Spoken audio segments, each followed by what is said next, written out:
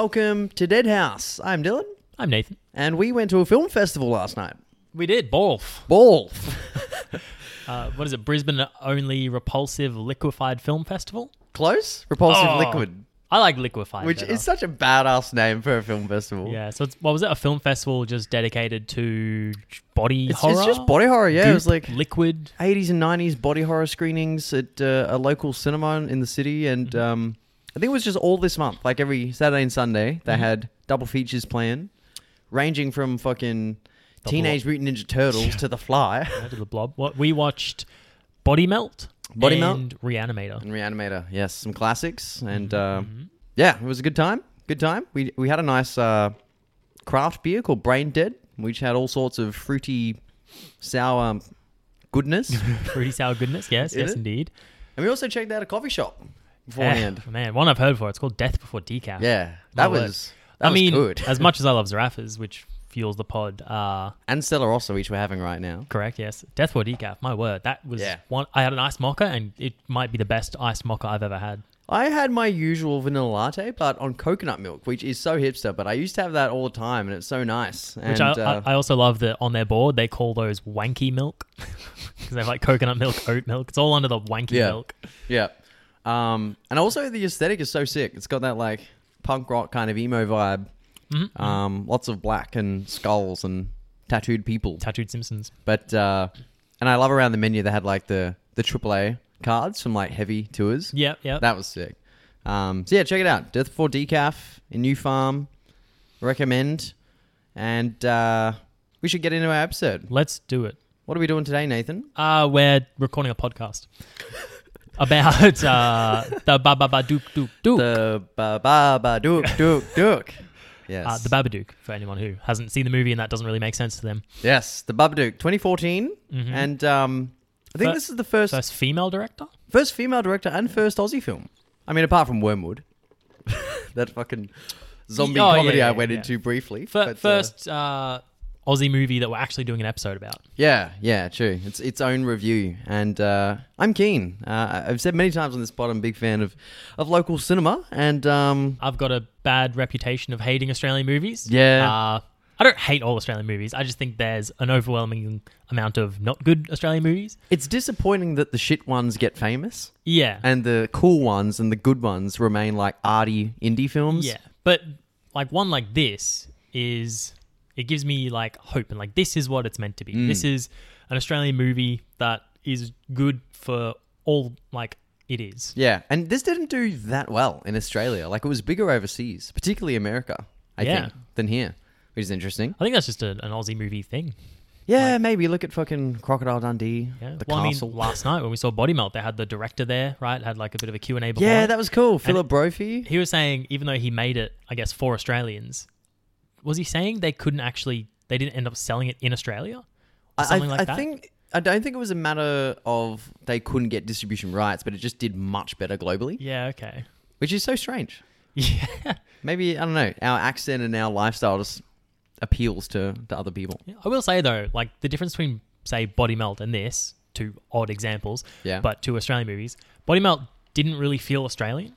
Even though it was set in like suburban Melbourne, there's nothing really about it that seemed Australian. Yeah, it wasn't overtly like bogan culture that you see in some other films. Apart from the very nice Monara that some of the characters are driving. Wow, yeah. But then this one, the Babadook, like it looks Australian just from the type of buildings and houses. Like that looks like a neighborhood you'd see in rural South Australia or Melbourne or something like that. It's interesting you say that actually because it is very much Australian. Like set design, but that house that they have like the family set at in Adelaide was actually built because they wanted it to look like an old Victorian-esque house. There you go. But yeah, definitely like reminded me of home. And this was written and directed by the same person, Jennifer Kent. And this was a debut feature, so very impressive. Another one of the fucking first horror movie by a director is just good. Knocks it out of the park. Yeah, very impressive. And it was based on a short film that she made, right? Yeah, I can't remember the year. Was it 2013? Year before? I don't remember. Something like that. But yeah, Monster. And I think she refers to that as like Baby Babadook. Yeah. Because a lot of themes kind of crossed over into this. And I think I read in an interview with her that she originally had the idea for that short, and then once that was finished and had moderate success and that was out in the world, she was like, no, I can't leave this idea alone. Like, there's so many more things I can explore in this. Yeah, because I think the origin came from, like, she had a friend who was a single mother, and the friend was saying to sort of help her child cope with the monster in the closet. Yeah. She just talked to the monster in the closet. Yeah, and I think the director said, oh, that's such a like creative, weird thing to do for your child. Yeah. That it kind of stuck with it. Well, so many children seem to have like imaginary friends, and like, while a lot of the time it could just be a result of boredom or like overactivity in the brain, like there's a lot of rumors that they actually are more sensitive to, you know, spiritual stuff, and when they say they have an imaginary friend, they're actually like seeing dead people. Yeah, I mean, that's where that whole trope of just creepy kids comes from in movies. They're always the ones that are talking to the ghosts first. Yeah. And did you ever have like, you know, monster under the bed or in the closet or anything like that when you were a kid, or was just you'd seen horror movies and you worry that they're in your room at night? No, I don't think I had any like specific, there's a monster on my bed. I was just always full of anxiety and fear. Like, Yeah. I wasn't afraid of any particular thing. I just remember laying in bed and thinking something's wrong. Yeah, okay. I think I would just, my brain would eat itself when I was just thinking about like space and death and just trying to like comprehend You had that these existential unfathomable shit. things. Yeah. But yeah, so something that I guess a lot of people could relate to watching this, and a very kind of like specific target audience, but something that everyone can recognize and relate to. So could have contributed to its success, I suppose. Starring Essie Davis as the mother, Amelia, who Kent actually studied acting with at NIDA. Oh yeah, So- old friends. Yeah, an old relationship would have made, I guess, the directing a bit easier. And Noah Wiseman as the son, who is actually the child of a child psychologist.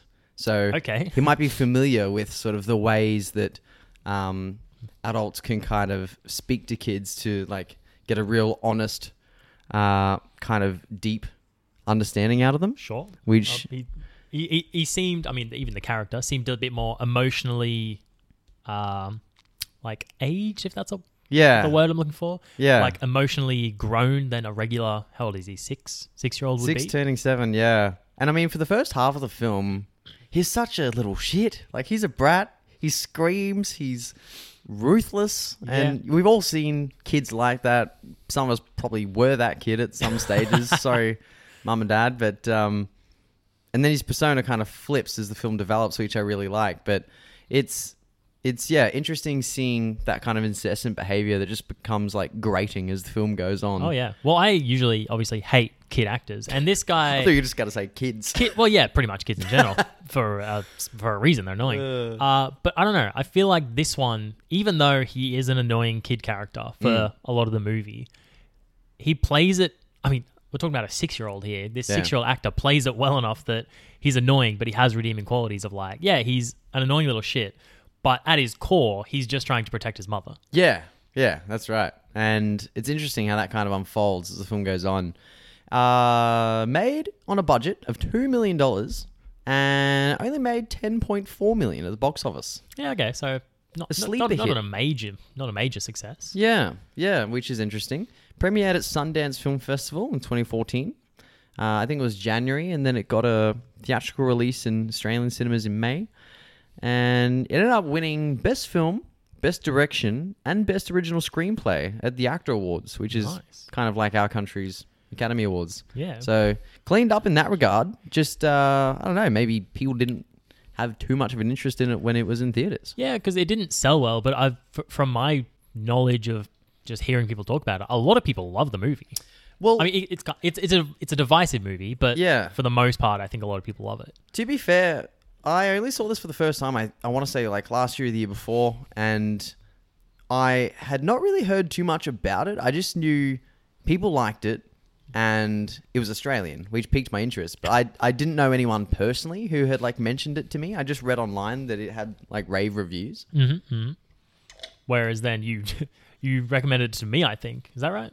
I think you guys came home to me watching it one day. I don't know. And then maybe watched it on your own after that, because... Oh, no, that's right. Yeah, because I think I said I liked it and you were like surprised that I liked it, right? Yeah. Probably because it's Australian. Well, yeah. But I ended up liking it a lot more than I thought I would. Yeah, okay. And interestingly, Jennifer Kent initially wanted to shoot in black and white. Interesting. Because I think she was heavily influenced by like 1950s B-grade horror. Well, you definitely get that like German expressionism. Yeah, Not that I know yeah. much about that from everything the Babadook does. 100%. And she's even also mentioned that the original like 1922 Nosferatu was definitely influential in the direction. And she also has mentioned Halloween, Texas Chainsaw Massacre, The Shining, and The Thing as big kind of inspirations for her foray into horror. I don't know if I mean, maybe that's just saying those are the ones that like piqued her interest. Because I don't see many of those in this film. Like, many not references, but like many examples of like, hey, this is the kind of style from, The Shining. Yeah. The only kind of... It's got a kid, the only kind of things from those films specifically I could see in this was practical effects and using like sound for tension that just like suddenly stops. It'll like crescendo to nothing. Yeah. Well, which I really like. That's something I like about this movie is just the score, for lack of a... for the lack of thereof. There pretty much isn't a score. A lot of the time, especially when it's like the silent like scenes at nighttime. Yeah. It is silent. Yeah. And it gives it like a nice sense of realism. Yeah. Like, it's a big empty house in the middle of the night. There's not going to be, strings playing. It's like, builds the tension. That's a good point, actually. I didn't really notice it till you just mentioned it, but yeah, it's not so much music, like in the soundtrack, in the score. It's more so just noises and sounds. Like when something eerie is happening or there's about to be a big reveal or whatever, it's just kind of like disembodied screams in the background or like eerie wails and white noise that just kind of cuts. Yeah, that's interesting. And the character, Mr. Babadook, was inspired by the man in the beaver hat from London After Midnight. The hell? 1927 film. And if you look up a picture of that guy, it's near identical. Like you can totally see the influence. What's it called? Man in the Beaver Hat from a film called London After Midnight. Because I read that and then I Googled that and I was like, oh my God, it is the Babadook. Yeah, okay, yeah. Big old hat, longish fingers, black coat. So you can see, I'm getting like penguin vibes. Yeah, Oswald Copperpot. Yeah, and you can see in the film like how it could have been black and white because so much of it is color graded to be like grey and drab. Yeah. And just so much of the like set design is black, like her clothes, the sheets, the walls, the book itself, like on the inside. The only thing I think would have suffered from it being in black and white is just the contrast from most of the movie in the house. It is very dark and dreary and black and grey. But then that final scene where it's they've overcome it, it's living in the basement and it's daytime on his party. They're in bright coloured, bright sunny, environment. Yeah. Would have been tricky. And interestingly, Babadook is an anagram of a bad book. That's where she got the title from. But it also just happens to mean he is coming for sure in Hebrew. So there you go. It's kind of working on a few levels there. Also read that Noah Wiseman's mother was frequently on set. And they wanted to kind of protect that actor from... traumatizing him? Yeah. Ruining his childhood by casting him in an intimidating horror film at such a young age. So what they did was they used an adult stand-in on their knees whenever Amelia was like abusing Sam in the film.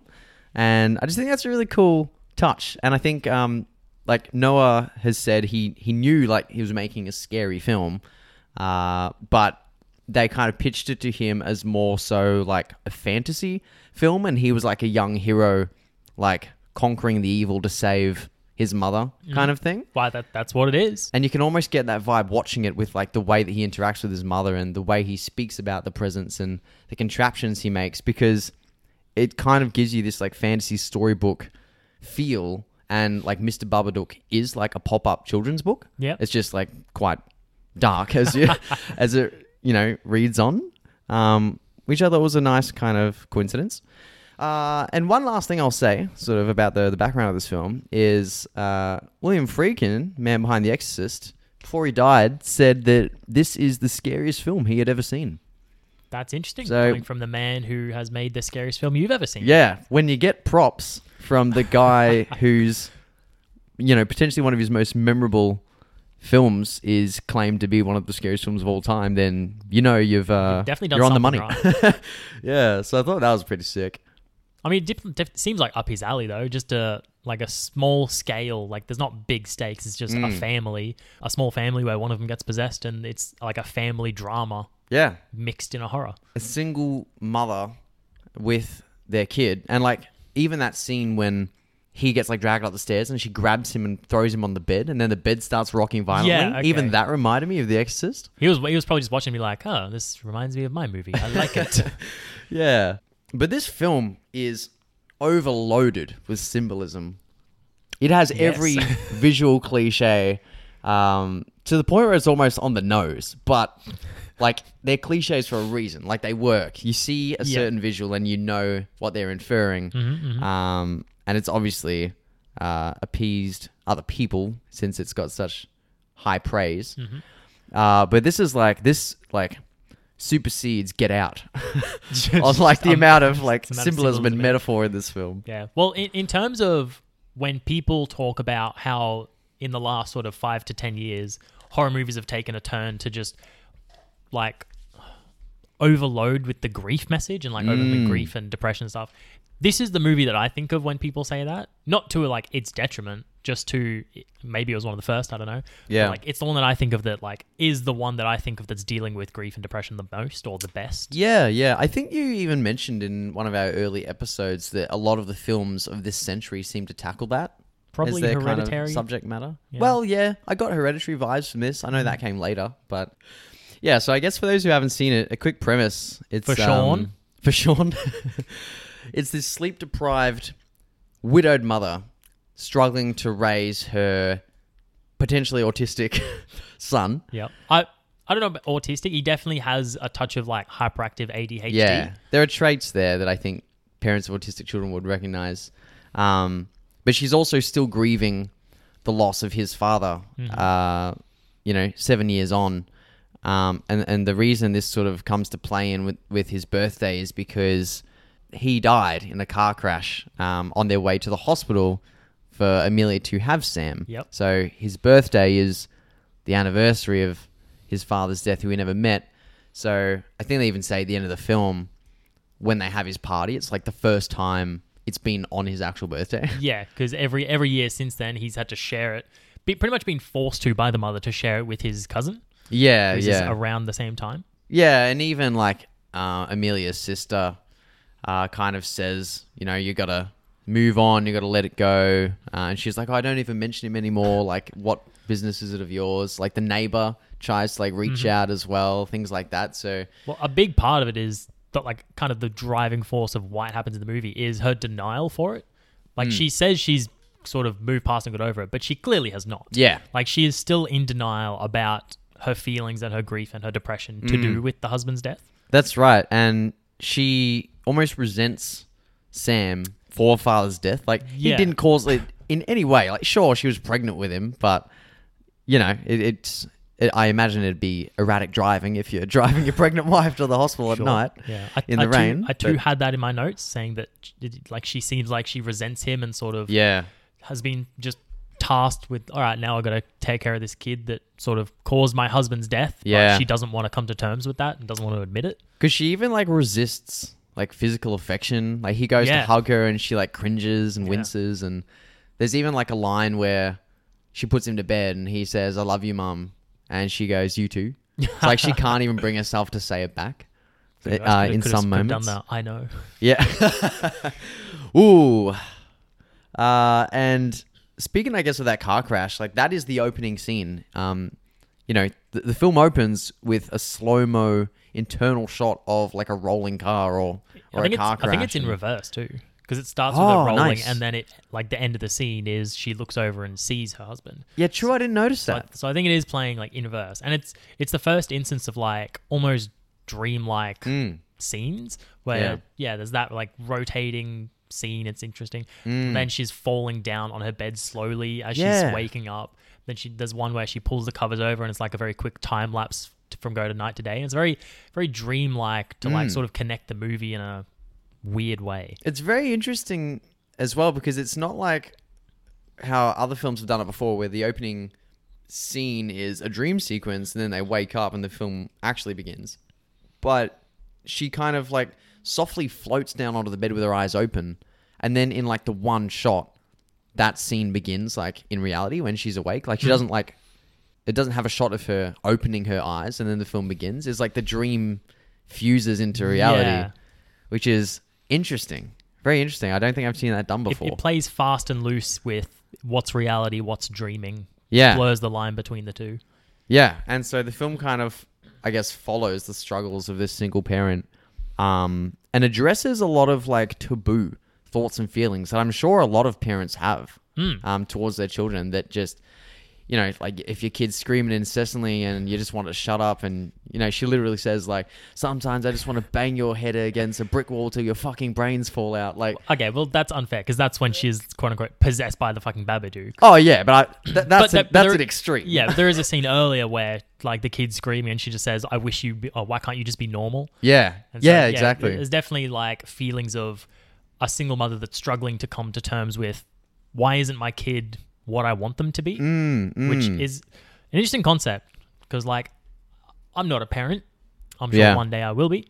Yeah. But if your kid is doing weird stuff, a lot of parents try to dissuade it or try to say, don't do that, or we're in public, you know, you got to behave yourself. You got to act like this, be like this. Where I feel like when I'm a parent, my kid's going to be weird and fucked up and I'm just going to be like, yeah, go do you, yeah. like, celebrate be yourself, the individuality. Yeah. And then you get that sort of at the end of this movie. She transitions once she's overcome it all, where she's now engaging with Samuel, like, oh, yeah, show me a magic trick. Oh, that's lovely, sweetie. Like, you're being weird. Actually helps him with his, like, crossbow dart gun instead of taking it off him. Yeah, and I guess we'll touch on it now since you brought it up. But you mentioned before how, like, the final scene when it's his actual party, you've got, like, all the bright colors and everyone's happy and smiling, and it's definitely an uplifting finish to the film. You're right, she is kind of that loving mother again, and she's sort of proud of who he is and champions how different he is to other kids.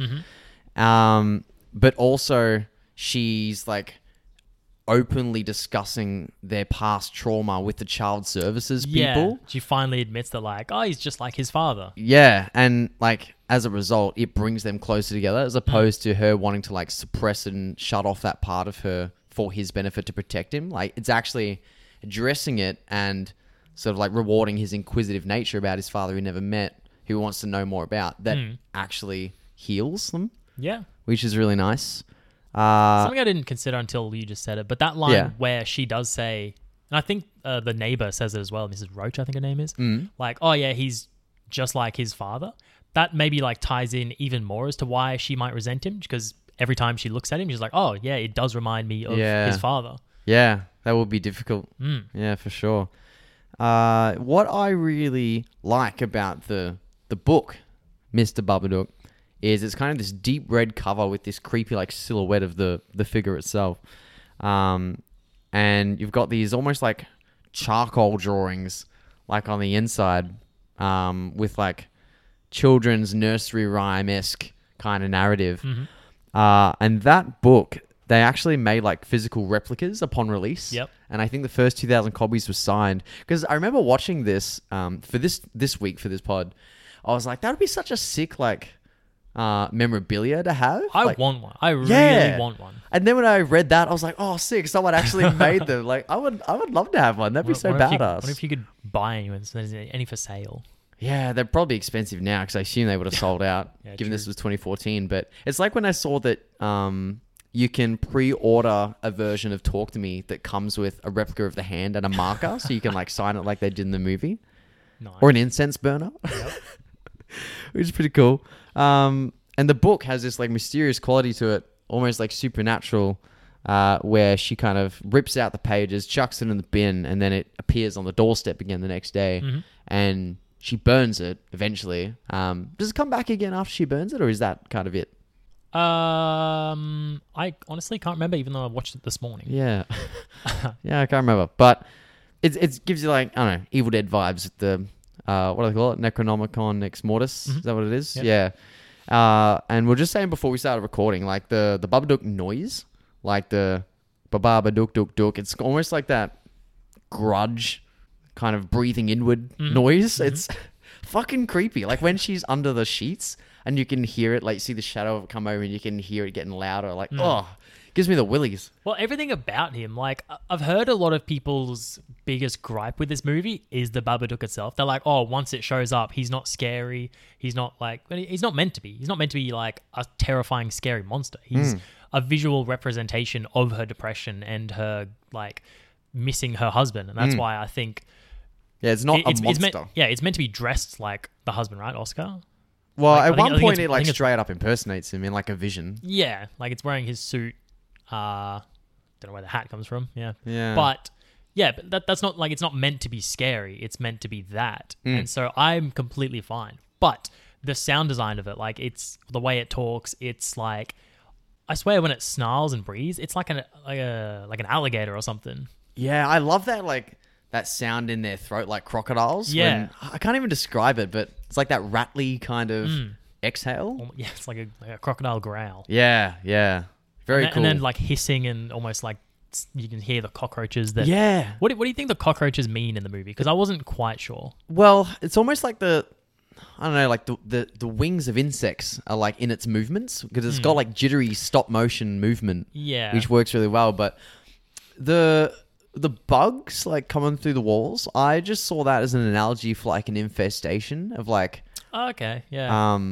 something like unhealthy internally breaking out as just like I said at the start, it's overloaded with metaphor. Yeah, it is a very surface level metaphor that I somehow didn't see. Yeah. There's something living inside that is trying to get out and is disgusting. And I wonder if that's maybe why they called the neighbor Mrs. Roach, to kind of show like she's trying to get in to help. Sure. And yeah, I know there's a lot in here that I noticed that I'll mention. But that's what I got, like just a kind of service level metaphor there.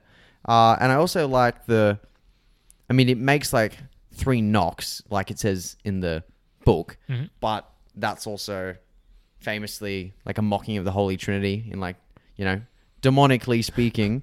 But also the like Babadook Dook Dook reminds me of fucking Agadoo by Black Lace. Do you know that song? No. The chorus is Aga do do do push pineapple shake the tree. I just kept hearing that every time like I heard the noise, which is pretty funny. But the Babadook itself, or Mr. Babadook, it's like this humanoid shadow figure, and they use stop motion for it, so it's very like I said before, like jittery insect-like movement, which is really cool. Dressed in like a black coat and a top hat. With super long like salad fingers. Yeah, they're almost like talons or like Freddy Krueger-esque looking gloves. And this like black and white kind of ghostly makeup. I don't know if you see the face, like maybe when it's on the TV, one of her like hallucinations. You see it a couple of times. Oh, okay, because it just kind of like lurks in the shadows, doesn't it, in some shots? Yeah. Well, yeah, because the one that I like is when she looks out across the window into Mrs. Roach's apartment. Oh, and pretty much in her living room? Yeah, it's just like behind Mrs. Roach in the living room, just standing there for like a couple of seconds. That's like, I guess, the best shot you get of its face. That's true. And I also like the fake outs where, like in the basement, she looks up and sort of does a double take because she sees like the clothes on the rack that kind of look like it. And again in the police station, that one's really nice though because it's like this shot on the cop the whole time, and it's only when he like bends down that it reveals it in the background. Yep, nicely done. Do you reckon the Babadook, like not the character or the book itself, but like that presence in this film, do you think it's supernatural or purely psychological? I think it's very open to interpretation because I don't think it's fully psychological because otherwise the kid wouldn't like getting yanked up the stairs and everything. Yeah, like there's too much outside influences. Yeah, that means I think it's a nice blend of a supernatural entity that's latched on and is caused by the psychological phenomena, like problems, like feeds on the fear and the grief. Yeah, like it's just a supernatural manifestation of her psychological problems. Yeah, because otherwise, why would the kids see it first? Well, but I guess that's just be the kids seeing the signs in the mother. Yeah. Because then also she's reading a book. Where did the book come from? Because I think the kid says he finds it on a shelf, right? Well, yeah, well, it's when they're reading their bedtime story. She says you can pick the book, and he picks that one. So, but I think I read a couple of people that are like, oh, it's their theory that she made the book and just put it up there. But it's so then in that case, it would be more like psychological. Yeah. She's made the book to sort of explain it to him. Yeah, okay. I like that. Like, put it to a kid in a way that they'll understand. Yeah, well, because there's a line, I think it's when she goes to that birthday party of her cousins, or of the cousins, and she says, like, she used to write, like, children's stuff. She used to write stuff for children, like magazines and stuff for children. I thought she meant, like, news articles or, like, she was a columnist. I think she said both. Okay. That's cool. I could be misremembering. I might have missed that, but yeah. They've created this being that latches onto grief and, like, feeds it, but they don't sort of explain if it kind of moves on after that and finds, like, someone else to feed off. So, well, like, it very overtly at the end of the film says it doesn't move on, you can't get rid of it, it just lives with you now. Yeah. Like, maybe this thing has never, like, latched onto anyone else before. Yeah. Or since. It's just a creature she's created to, like, understand it and deal with it. I like that. Yeah. That's very good. And it kind of goes more to the, like, why it's a kid's book. A lot of, I don't know, child psychologists or whatever, like, if you are trying to describe something sort of adult and mature to a kid, it's usually in a kid's book, like a pop-up. Like, that's just the easiest way to convey stuff to a child. Yeah. Is to put it in a story. And I've got to say, that scene when they're in the car and he is, like, screaming at her and then suddenly stops and, like, looks into the empty seat. And then he's like, get out. And then starts, like, fucking convulsing and she crashes the car. Yep. That is my favorite scene in the entire film. That is so unsettling. Yep. Like, can you just imagine that? Because, like, it must be creepy enough when young kids, like, say they see people and there's nothing there. Like, apparently I did when I was younger. But yeah, it's just so sudden. Like, when his personality changes, like, in that car.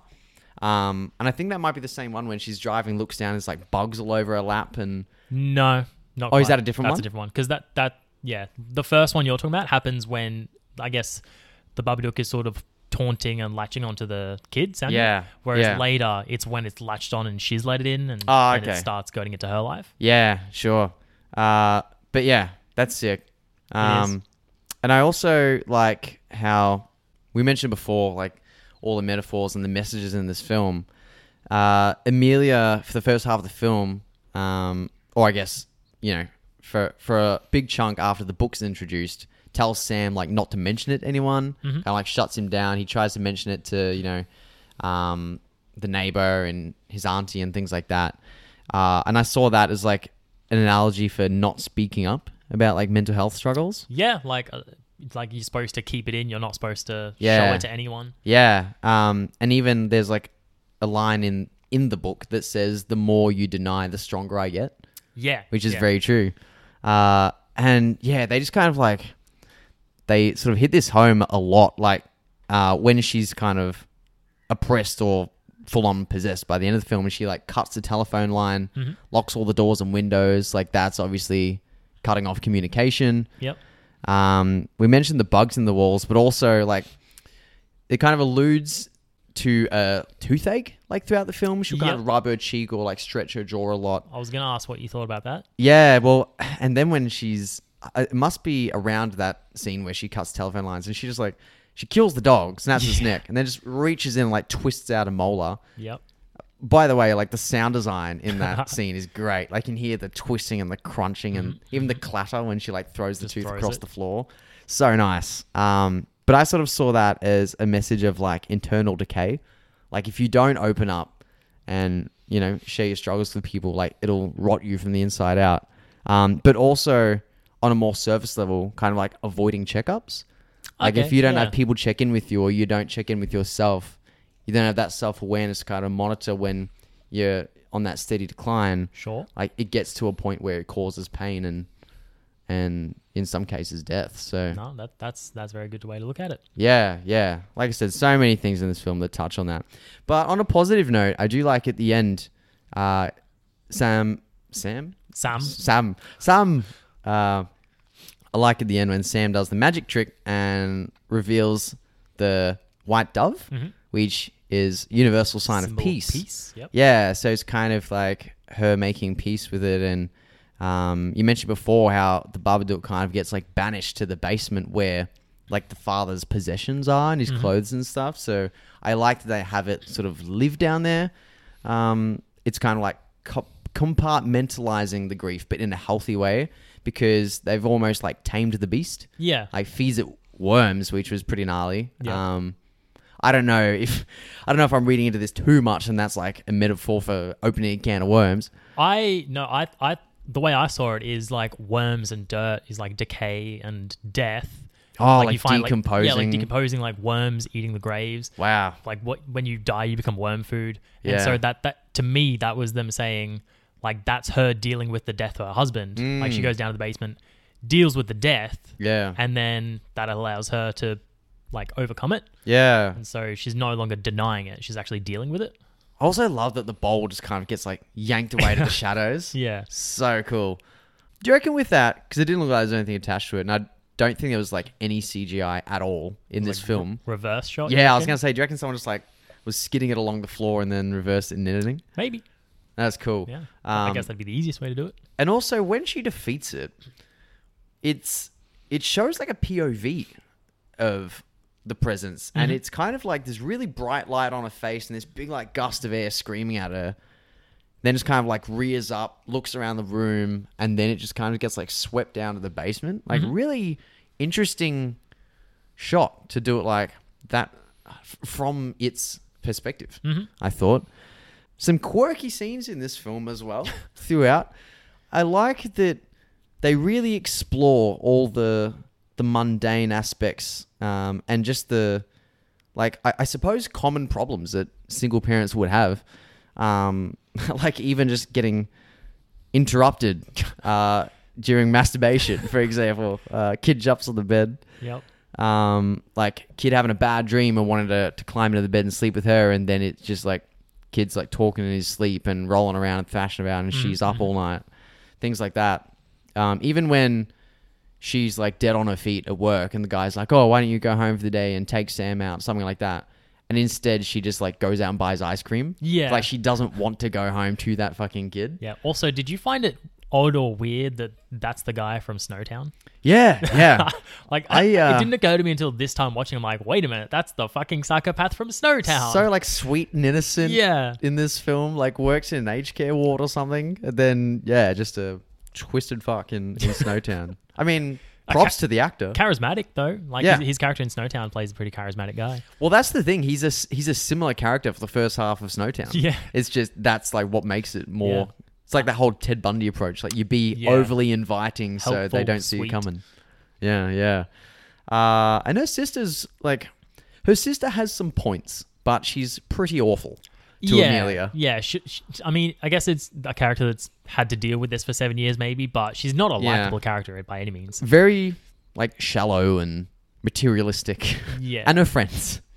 But I guess if you want to like give her some credit, sometimes it's just exhausting to be around people like that. Yeah. Like and I guess if someone's been depressed for 7 years and they they make no effort to try and be better, it's like, well, I don't really want to be around you if you're not going to try and help yourself. yeah, and I mean she's got the best intentions, but I think you're right. It's just like cycle of attrition. Yeah. She's unfortunately on the verge of giving up, and a very spoiled daughter.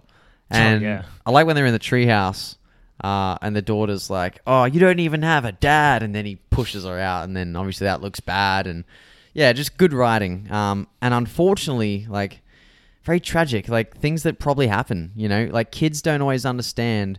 Like I remember even growing up, and you might be able to relate to this as well, where you know, you'd be in primary school and other kids would be like, why aren't your parents together? You know what I mean? Like kids that had not experienced divorce or, you know, death in the family or anything like that, like would not understand at such a young age in some cases. I don't remember my childhood very well, so I don't think there was anything like that. Yeah, I think you've blacked out some parts for good reason. Yeah. And it's almost like in the oppression stage of this film, some really interesting things that she's included that I thought were creative and original. Like, you've got like the vandalized photograph and the weird kind of sounds that are like Paranormal Activity-esque, but like the broken glass in the soup or whatever they're eating, like that was a nice touch. Yeah, what does that scene mean? Well, I feel like that's the Babadook wanting to turn her against Samuel, because like at first it looks like she thinks he did it. Yeah. And then he's like, "Oh, the Babadook did it," and he's like terrified of her. Yep.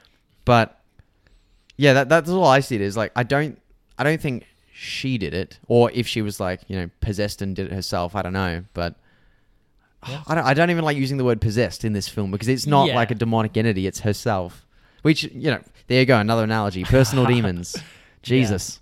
Yeah, possessed is probably the wrong word, but I can't think of a better one. Yeah, because it's just hers. Like, he doesn't have any glass in it, and I don't know. I just thought that was... I don't know. I feel like that's a common fear. Just like eating something and like, what if I found like fucking needle in a strawberry or something like that. Yep. And I like how Sam learns magic tricks from like this show, and he's kind of like rehearsed it word for word, which is kind of cute.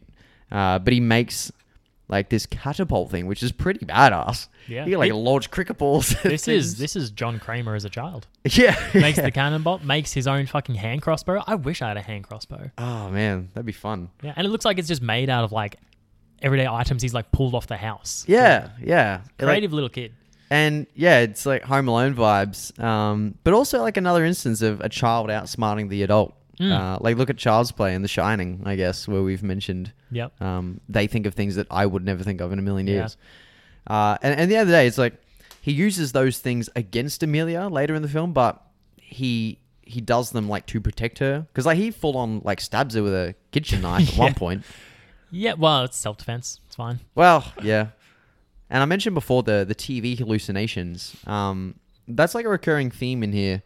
In the film when she's watching, the cartoon and the Babadook like comes on. I wondered if that was actually that like London at Midnight or whatever it was called on the TV, or whether it was just something they shot. Yeah, it didn't look enough like him. Yeah. Well, I did notice that I think the TV is a nice reflection they used of her mental state, because I think the first time she's watching TV, it's like she sees the couple kissing and like the intimacy hotline, and then that's when she goes up to masturbate. And then later, when she's getting sort of more depressed and the Babadook's making its way in, then it starts showing the Halloween stuff, what looks like a occult, like witchy ritual going on, people like circling around an altar or some shit, and then the Babadook comes on. And even that news report where... Yeah. I guess that was her imagination, because like... it's she sees herself in the window. Well, yeah, but... I thought like maybe it was an actual report she was watching, and then she just like saw herself in the window. Yeah, but although it did sound like an American accent. Yeah, it sounded like, it also looked like an American neighborhood. But then when they're like, on his 7th birthday, mother tries to kill like only son, or stabs his son. I think it was definitely a hallucination. Yeah. But I do like that their personalities kind of switch, like Sam and Amelia throughout the film. Like as she gets suppressed and as he kind of becomes afraid of the Babadook but refuses to let it like defeat him and his mum. Like he goes from this ungrateful, annoying child to this sweet and innocent, like well-behaved kid. So when Amelia is trying to like grit her teeth and like be the best kind of serving mother she can be when he's acting out, as she starts to get quite like nasty towards him, you just feel for that kid, man. And then there's even that scene where she like hallucinates. Sorry, there's even that scene where she kind of sees him dead on the couch and screams, and then when he screams, she comes to and she's about to kill him. Yeah. Gave me like... That was very Hereditary. Yeah. That gave me Hereditary vibes. And even the way that she kind of has this change was so much like The Conjuring, where, she sees the being above her bed. It kind of goes into her via the mouth, tries to kill the child. Like, so many Conjuring parallels here. But that whole like unsettling stage where it shows her personality shift and she's like bathing fully clothed in like a black dress and just like picks him up, drops him in the water. I think it's a very real depiction of like what depression can be. Yeah, exactly. Because she's just kind of a walking zombie. She's very... I think is apathetic the word I'm looking for. She's Yeah, very yeah. dissociative. She's just walking around aimlessly. She doesn't want to get out of bed, Sleeps all the even time, to yeah. make her like hungry kid some food. Like she even screams at him, heartbreaking. "If you're hungry, why don't you go and eat shit?" Yeah, That was like, whew, rough. like some very clear signs of depression there. Yeah, yeah. And when she finally kind of expels it in the basement, when Sam has her like tied up, she like spews this like inky bile. Black substance. Yeah. And I like how it's kind of like the eye of the storm. Like you think it's over and it's dealt with. But then that's when Sam says like, you can't get rid of the Babadook. Yeah. And he like flies up the stairs backwards and gets like slammed into the wall and shit. Mm-hmm. And you get that big final act. Like, yeah, that was a good move. I like a good double bluff. And even like when you get the vision of the father, we mentioned this before. I think, like, I presume in the car accident he was like decapitated, and that's how he died, or whether that was just part of the like hallucination. But that's like the only gore you see when his body like collapses to the ground, headless. Yep. Because other than that, it's like, yeah, like spewing the black shit.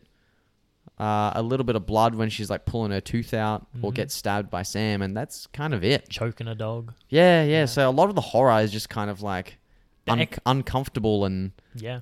Well, to me, all the fear in this movie comes from like the existential fear of like what happens when a single parent goes through depression or mental illness, stuff like that, and like what happens to the child, what the effects on the kid it can have. Yeah.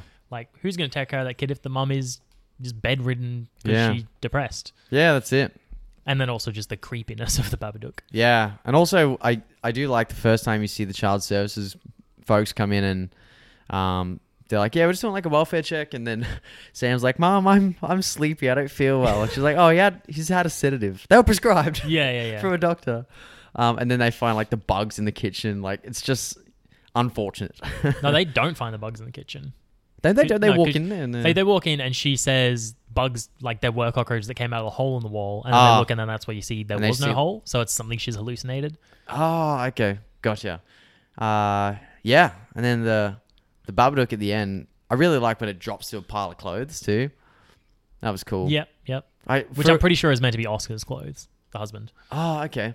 There was a moment first time I watched this where I thought they were going for like Season of the Witch and it was going to like collapse and then all these bugs and snakes were going to like come out of the holes. That'd be a bit much. Yeah. But it's much better that it drops to just like inanimate objects because it's like, it's nothing. Like it's all in your head.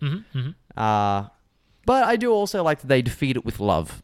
You know, she's like screaming at it to leave her son alone. And it's once she finally overcomes it and accepts it and starts dealing with it. And it's like, all right, you are there, but I'm not going to let you take me or my son. Yeah. And that's where it's like, okay, well, if you fight it, then you're good. Yeah, that's right.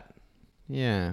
Something I love, this is unrelated, just I thought of it, is when she is like, again, possessed or in her state from the Babadook. Yeah. She just keeps spewing like child's book, nursery rhyme, fairy tale like lines. Like when she's banging on the door, she's like, let me in. And then once he pisses himself, she's like, you disgusting or you filthy little pig. And so like, oh yeah, 3 little piggies. Okay. When he runs off, I think she says like, run as fast as you can. And it's like these little lines are like, that's cool. Keep like the little fairy tale child's book. I didn't pick up on that. Yeah.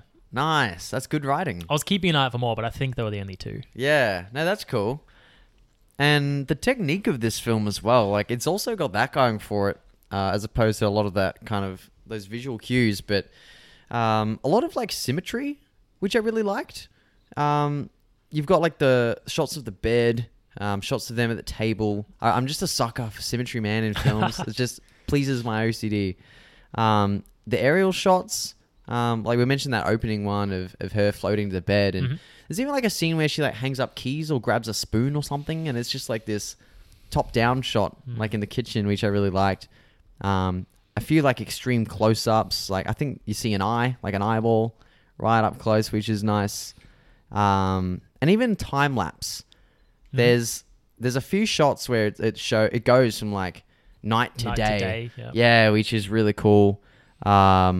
A lot of the sped up ones where she doesn't move an inch, which, you know, it can be like a sign of depression. You just feel like your limbs are lead and you can't get out of bed. And we mentioned before the stop motion, like how the Babadook moves.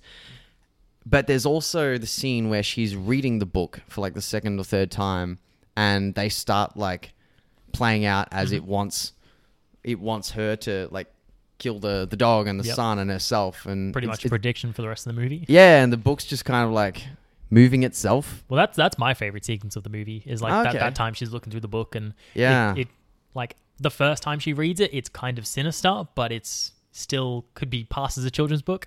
But then the next time it shows her strangling a dog, killing her son, then killing herself. Yeah, and it's just the way it's shot and done looks very good. I just love that it's a pop-up book. Yeah, and you can't see like her moving the things. Yeah. It looks like the book is like animating itself. Or it could just be her doing it. Oh, it could be, yeah. Yeah, really, really well-made film. And I appreciate practical effects in like a 2014 horror. Yeah, I don't think they really did CGI much at all. Yeah, I can't think of an instance where it would have been. But yeah, it's really a well-made movie with some very strong symbolism and strong themes. Yeah, it's not one of my favorites by any means, but it's a very well-made film, and it is relatable, like to an Australian audience with like the way they speak and the sets, and on like a more personal level, I guess, like the relationship between the mother and the son, and the grief and everything. But I read that Jennifer Kent specifically didn't want it to be like overtly Australian because like a lot of local cinema suffers from that. Yeah, you and kind it of becomes lose like the a write-off. appeal to like American audiences. Yeah, like dial down the boganness. Because like even the accents aren't too like thick. Yeah, in this film, which I like. Yes.